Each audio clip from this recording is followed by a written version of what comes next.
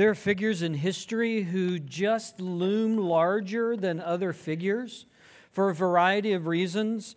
If you think back over history, there are names that just pop up and come to mind. For example, if you think about presidents of the United States, there's George Washington, Abraham Lincoln, and everybody else, right? Not that there weren't good presidents other than those two, but those two, for very specific and good reasons, they just cast a longer shadow than all of the others. You don't have the same reaction to Franklin Pierce, right? No disrespect to President Pierce or any of his family members who may be here today, but you don't hear Franklin Pierce the same way you hear Abraham Lincoln and George Washington. There's just some people and their life, their decisions, their legacy cast a longer shadow than others. This is not just true in presidents and public figures. It's true in sports. You think of any particular sport, tennis or football or soccer or baseball, and there are just some figures that you remember that are iconic, we would say, for that particular sport. It's one of the reasons that some people are drawn toward memorabilia collecting, is because they know there are some figures that if you have the right card or the right piece of memorabilia and you have their signature on it, it could be worth a lot of money.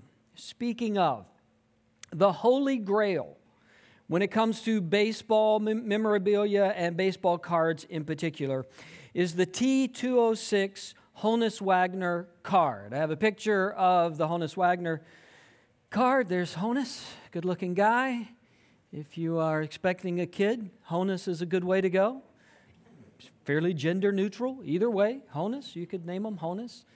The Honus Wagner card represents this guy who played for the Pittsburgh Pirates in the early 1900s, believed to be one of the greatest baseball players of all time.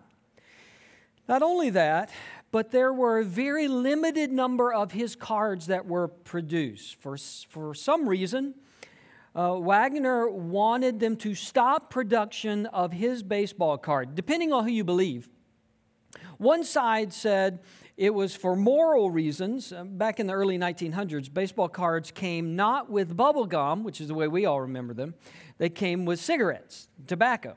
And there's one crowd that says Honus Wagner was taking a moral stand. He didn't want his card to be used to sell cigarettes to kids. And so he said, I don't want to be a part of that. There's another side that says, no, he just wanted more money for them using his likeness. Nobody knows really what the truth is, but what we do know is there's a limited number of Honus Wagner cards that are available, and in particular the T206, which is a slightly oversized card, is so popular and so rare that in 2016, this card sold for $3.12 million, right? The highest priced baseball card ever sold anywhere. So this is the most valuable card. Honus Wagner stands far and above all of the other baseball cards. That's the way life is. Some people they tower over everybody else in their field, and they're iconic and recognizable. If you had baseball trading cards for the Old Testament prophets, that would be really weird. Because I don't think they make them, and honestly, even if they made them, that would be weird. But if you did, if you had the baseball trading pack of the Old Testament prophets, there would be one card, one prophet, one person that stood out above all of the others. It's a guy by the name of Elijah. Maybe some of us have heard of him. Maybe some of us know a lot about him. Maybe some of us don't know anything about him. We're going to take the next 4 weeks, and we're going to talk about this prophet because his shadow is longer than all of the other prophets in the Old Testament. And there's some reasons for that. One reason is Elijah was incredibly bold. He was incredibly daring. And probably when you think of prophet, you think, yeah, well, of course he was bold. Prophets were bold. They were fiery. That's not really the case for most of the prophets. Many of the prophets didn't want to be a prophet. Many of the prophets were like, God, do I have to? Do I have to say that to them? We call them reluctant prophets. Many of them were. And they weren't necessarily fiery. They spoke the truth as God told them to speak the truth. They mostly spoke it in difficult circumstances, but Elijah, he was a whole different character. He was bold in the face of intimidation, in the face of a culture, as we're going to see, that had turned away from God, in the face of kings and queens that could kill him. He was incredibly bold. And not only that, but the supernatural seemed to center around Elijah when he was a prophet. And again, you may think, yes, prophet, they all did supernatural things. Not really. Most of them, again, they just spoke for the Lord. They told the truth. Not all of them performed miracles, but Elijah did. I mean, almost everything you read about Elijah, some supernatural event is happening around him, which is one of the reasons we tend to remember him. He tends to stand out in the crowd of prophets. Another reason, Elijah never physically died. If you don't know the whole story, we'll get to this in a few weeks. He never physically dies. Instead, he's taken up into heaven in a fiery chariot. That is some kind of exit, right? Like if you can say, peace out, drop the mic, and ride away in a fiery chariot, you're going to get remembered. And we remember this guy. Because he didn't physically die, there also grew up this belief, this legend maybe, that Elijah would come back. There was always this talk among the Jewish people that Elijah's going to come back one day and the kingdom of God's going to be established and God's going to set everything right. We're just waiting on Elijah to come back. Even the other prophets picked up on this language.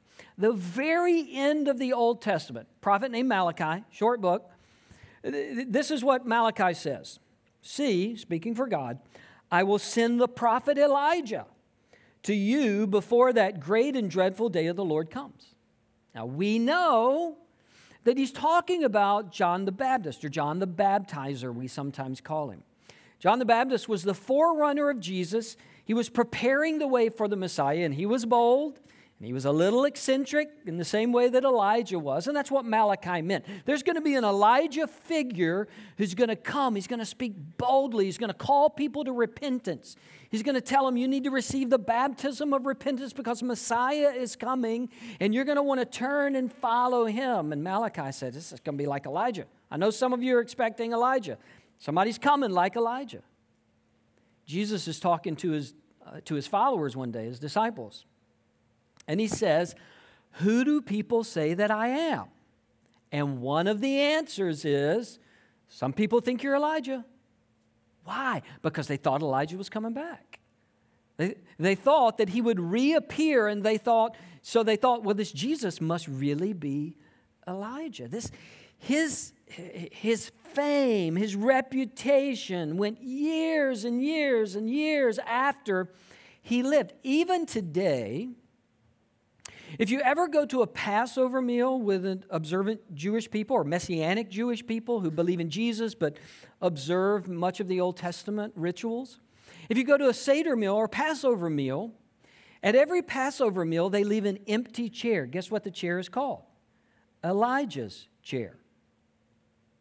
They're supposed to leave the easternmost door open when they observe the Passover in case Elijah comes back for that Passover. So even today, there is this sense Elijah could come back at any time. Add to all of that the fact that during Jesus' ministry, Jesus and Peter, James, and John, they went up on a mountain to pray, and while Peter, James, and John were looking on, Jesus transforms in front of their eyes. We call it the transfiguration, big long word. Transfigure, in other words, he changed form. The Bible says his face shined like the sun, and that two figures in brilliant white appeared with him. One was Moses. Guess who the other one was? Elijah. Yes, we have this appearance of Moses and Elijah with Jesus. And for all of those reasons, Elijah as a prophet, as a spokesman of God, his legend, his his reputation, his shadow continues to be cast above all of the other prophets. Now, we're going to step into a story that happened 3,000 years ago. Very different from today. Give me just a minute to set up the time and the context so that we can walk into the story with Elijah in just a few minutes. It's the 9th century BC. Not to talk down to you, but BC, the numbers go down, right? AD, they start going back up. From 900 to 800 is the 9th century BC. Right in the middle of that time frame is when we meet Elijah, when he appears on the scene.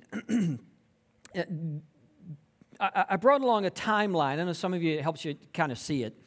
Here's 1000 BC in the middle.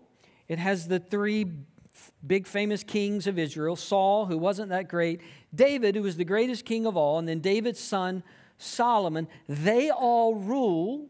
Following Solomon's rule, the kingdom divides. You have a northern kingdom of Israel. You have a southern kingdom of Judah. Elijah's primarily a prophet to the northern kingdom, Israel. What happens after Solomon, and part of this division, is that we get a lot of really bad kings. In the southern kingdom, Judah, there's some good ones and some bad ones. In the northern kingdom, Israel, basically all bad. Even the bad ones do some good things, but basically all bad, and progressively worse. The more kings we have, the worse it gets for the northern kingdom of Israel, until over here in the 9th century, 850 or so BC, Elijah appears when the king is Ahab, and Ahab is the worst king we've seen. Here's how he's described in 1 Kings 16.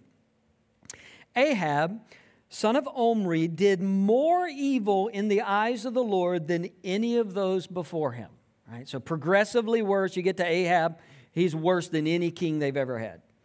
He not only considered it trivial to commit the sins of Jeroboam, son of Nebat, but he also married Jezebel, daughter of Ethbaal, king of Sidonians, and began to serve Baal and worship him. So not only is he worse than all the other kings, but he marries a wife from another country, a woman named Jezebel. Anybody ever heard of Jezebel? Anybody ever used the term Jezebel?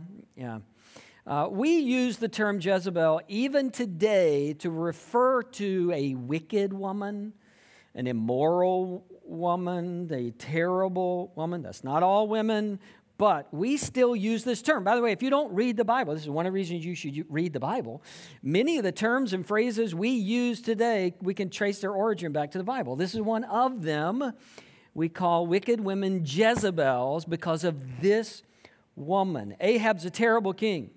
He marries a wicked woman. Now, it had become the practice, thanks in some part to Solomon, that when a king made a treaty with another country, he would marry one of their daughters. Right? This was part of our alliance. Right? It's a terrible way to treat women. Get it? The Bible's not saying it was a good thing. It resulted in terrible things. But this is what was done. In one way to say, okay, you're not going to attack me because now your daughter lives over here. And I'm not going to attack you because your daughter's over here. We're good. This is exactly what Ahab does, and he marries Jezebel, who is not only wicked and evil, but she worships a god, false god, named Baal. And this is what generates most of her wickedness. You remember in our last series, we talked about how one of the great warnings from God in the Old Testament was, be careful what you worship. Don't let your worship get drawn away from me. And over again in the history of the nation, we see that happening. That's exactly what's happening here. Their heart, their worship, their desires are being drawn away. So here's what the kings would do. They would bring in a wife from another country who worshiped another god, and they would build her a little place to worship that other god. We don't worship that other god. Israel worships the one true God, but if you want to worship that other god, here's you a little hut or a little room or a little place or a little altar, and you can go do that. And this started happening so much that the worship of the false god began to spread out to other people. It wasn't contained just to Jezebel or just to the wife. It started influencing and impacting the nation. This is what sin does. If we could just make an analogy, draw a principle here. Sin never stays contained. When we turn away from God, it never stays in the one little area we're trying to keep it in. And we tend to think that's going to happen. We tend to think, okay, this is just one decision. This is just one time. This is just one thing I have to do. This is one season of my life. It's only going to be 1 year. It's only this one relationship. We fool ourselves in the same way that Israel fooled itself for thousands of years. We fool ourselves into thinking, I can have this little bit of compromise and it not affect all of these other areas in my life. Sin doesn't work that way. Sin never stays put. Sin never stays just in that one little area that I'm trying to keep it contained to. It's always looking for ways to creep into other areas of our life, of our thinking, of our relationship. And sure enough, Jezebel gets to a point where she doesn't just want the worship of Baal to be in addition to Israel's worship. She wants the worship of Baal to take over the worship of God. She wants her false religion to become first and only in the nation, which is exactly what sin tends to do. The sin we excuse eventually wants to take over.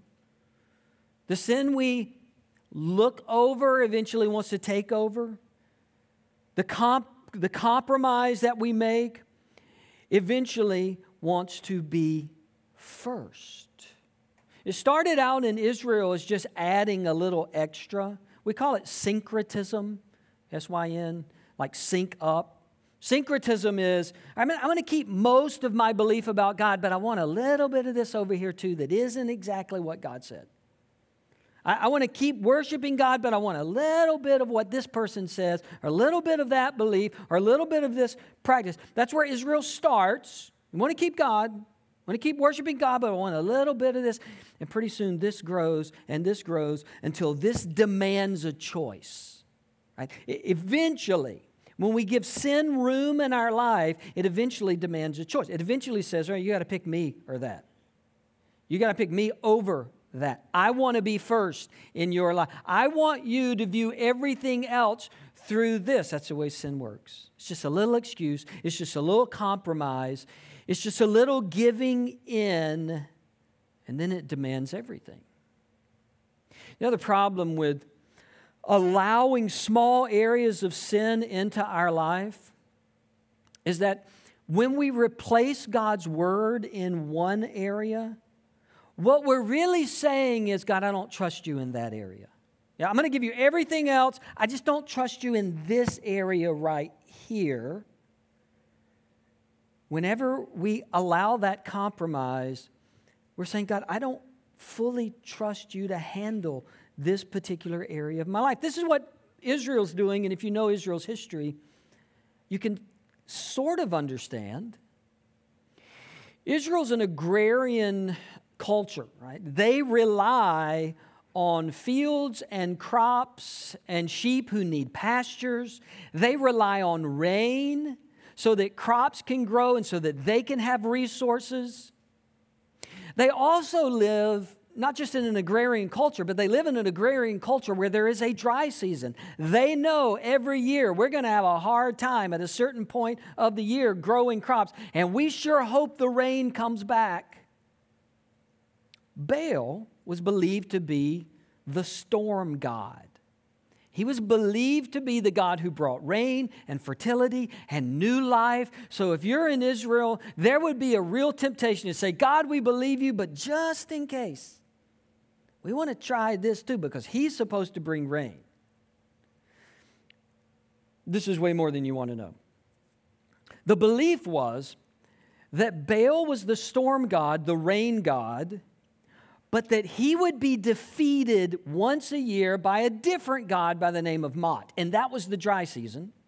And then a third god would have to defeat Mot and release Baal so that the rains would come back.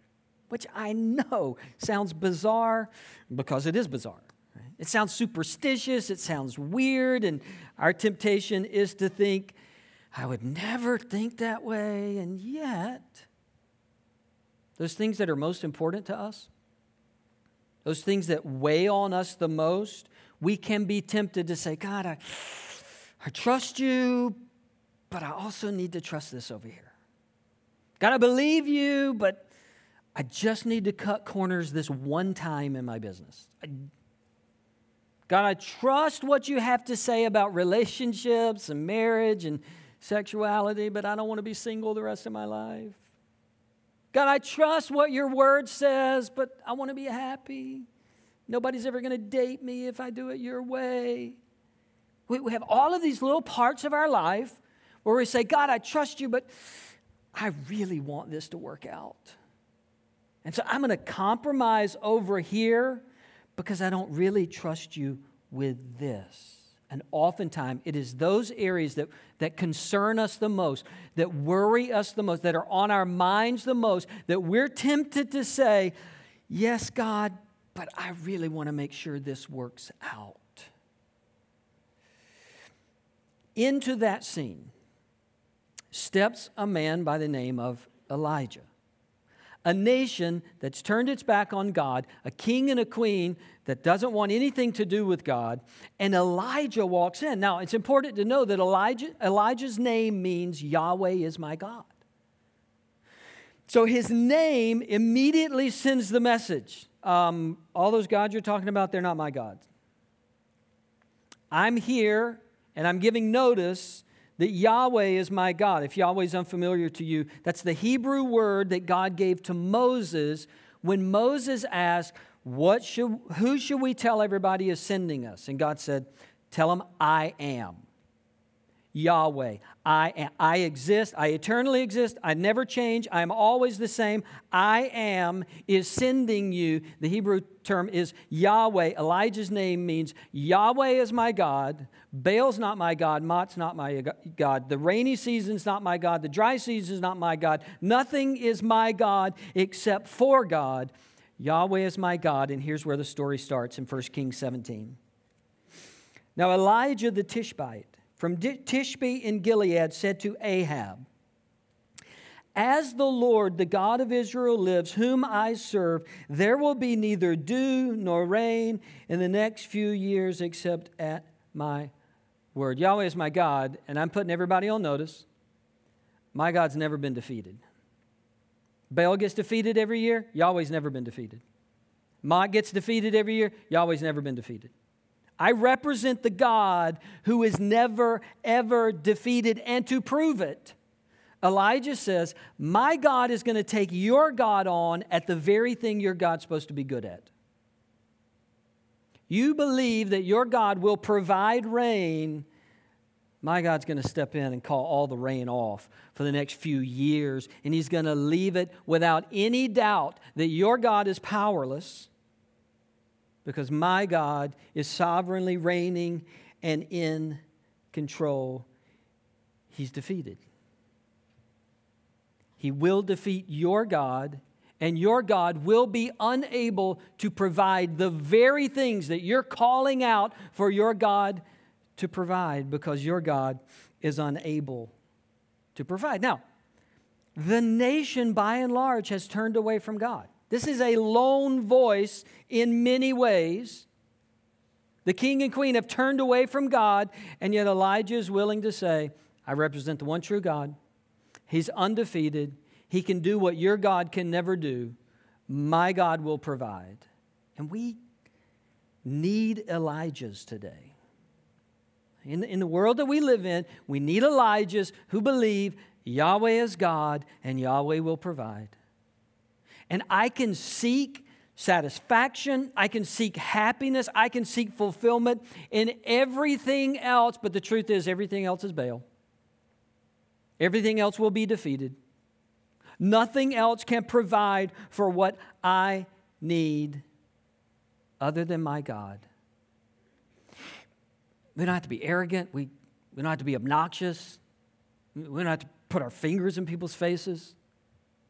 We can just live knowing that our God sovereignly reigns over all things, and He's the only one that provides for our needs, which is what Elijah realizes. Elijah realizes that as he's faithful, God is faithful to provide. Here's the next part of the story. Then the word of the Lord came to Elijah. Leave here, turn eastward, and hide in the Kerith ravine, east of the Jordan. You will drink from the brook, and I have directed the ravens to supply you with food. Everybody else is going to be without. I'm going to take care of you. I'm going to provide for you. I'm going to give you what you need. You were faithful. I'm going to watch over you. I'm going to protect you. Elijah learns that God is not only sovereign over the rain, but He sovereignly provides for those who are faithful. He meets the needs. As a matter of fact, the needs that everybody else wanted met, Elijah found to be met in God, because He is the provider of all things. Elijah reminds us that the God who encourages us to live boldly, to speak boldly, to believe boldly, to pray boldly, is also the God who provides for our needs. Elijah, there's a brook. Birds are going to feed you. You're going to be taken care of. The brook dries up. God comes back and says, I want you to go into town. Elijah meets a widow. If you keep reading chapter 17, Elijah meets a widow. Ask her for a piece of bread. She says, we're almost out of bread. Elijah said, that's fine, fix it, give me part of it, and then your family can eat part of it. And God miraculously, again, supernaturally, provides an endless supply of water for this widow and her son and Elijah, endless supply of oil for this widow, her son, and Elijah, endless supply of flour so that they can keep eating. He's the God who provides. He's the God who meets our needs as we are faithful to Him. Now, God didn't provide in excess. God didn't make anybody rich. God doesn't make Elijah popular, right? Elijah wasn't popular. He was provided for. God met him in his need. God made sure he had what he needed. And let's be honest, God's provision came from strange places. I've never seen any birds bring food to me before. That's a strange way to deliver. Right? You got Uber Eats. You got ravens bringing food, whatever. God's providing in unusual ways. Met a widow, I'm going to meet your need. God provides in unusual ways. Sometimes I think that's why we miss God's provision. Because we have in our mind how God is supposed to provide and sustain us. And God sending provision, we just overlook it. Maybe a good activity this afternoon, just when you get a few minutes of quiet, just to sit down and ask yourself, how's God provided for me? Which ravens have come into my life? Which widows? Which strange places has God made sure that my needs were met, because we live much of our life with God providing needs and us not even recognizing it. The widow's son gets sick. Chapter 17 says he stops breathing. Elijah steps in. The boy is healed. He comes back to life. She's given back her son. All of these amazing, miraculous, powerful, earth-changing sort of miracles are happening around this one guy named Elijah, which is what makes the commentary about Elijah in the New Testament so unusual. 1,000 years after Elijah lives, there's a guy by the name of James. He's the brother of Jesus. And he's writing a letter over in the New Testament. It's in your Bible. You can read it. James is writing a letter, and as he's getting to the end of the letter, he's wanting to say, you need to pray. You need to pray bold, powerful prayers in your life. Here's some of his discussion in James chapter 5. Is anyone among you in trouble? Let him pray. Is anyone happy? Let them sing songs of praise. Is anyone among you sick? Let them call for the elders of the church to pray over them and anoint them with oil in the name of the Lord. And the prayer offered in faith will make the sick person well. The Lord will raise them up. If they have sinned, they will be forgiven. Therefore, confess your sins to each other and pray for each other so that you may be healed. The prayer of a righteous person is powerful and effective. And James is just arguing, like, you need to pray.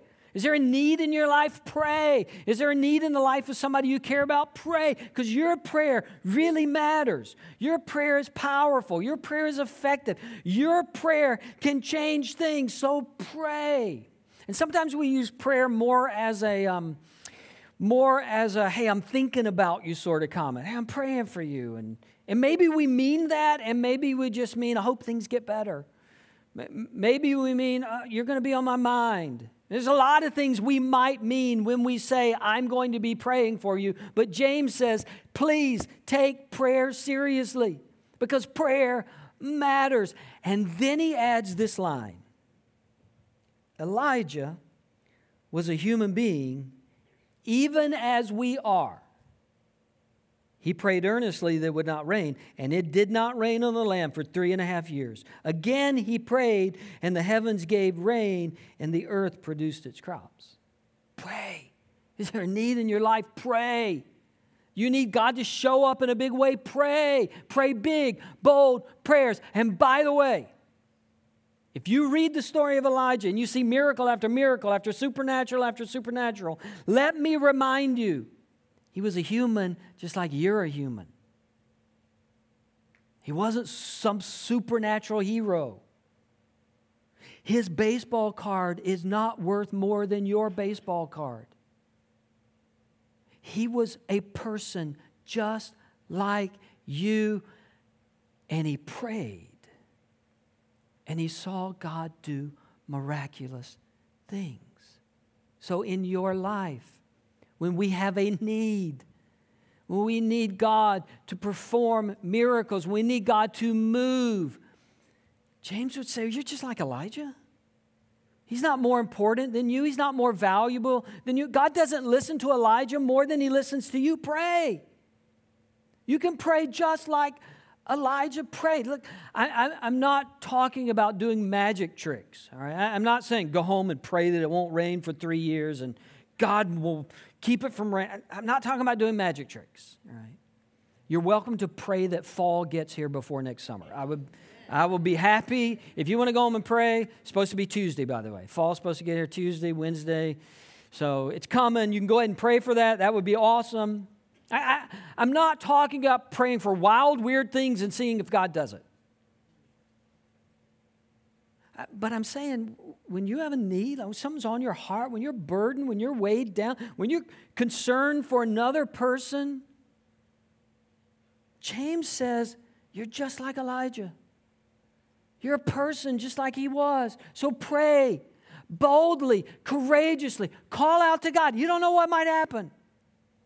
You don't know how God might intervene. Pray. Because you are just like Elijah. God, burn in us a renewed belief that our prayers matter. Burden us with the conviction that you work powerfully through the prayers of your people. Because at the end of the day, Elijah was a person just like us. And he walked faithfully, and he lived faithfully. And he was bold and courageous, and he prayed big, bold, courageous prayers. And you responded. God, remind us that we can call out to you at any time, for any reason. And you hear us. You are listening to us every bit as much as you were listening to Elijah 3,000 years ago. You respond to us the same way that you responded to Elijah 3,000 years ago. So help us to pray. Help us to take seriously the opportunity to live boldly for you, no matter what's happening around us. No matter who the king is, or the president is, or the queen is, or what the culture is, we can live boldly, faithfully for the kingdom of God. I pray it in Jesus' name. Amen.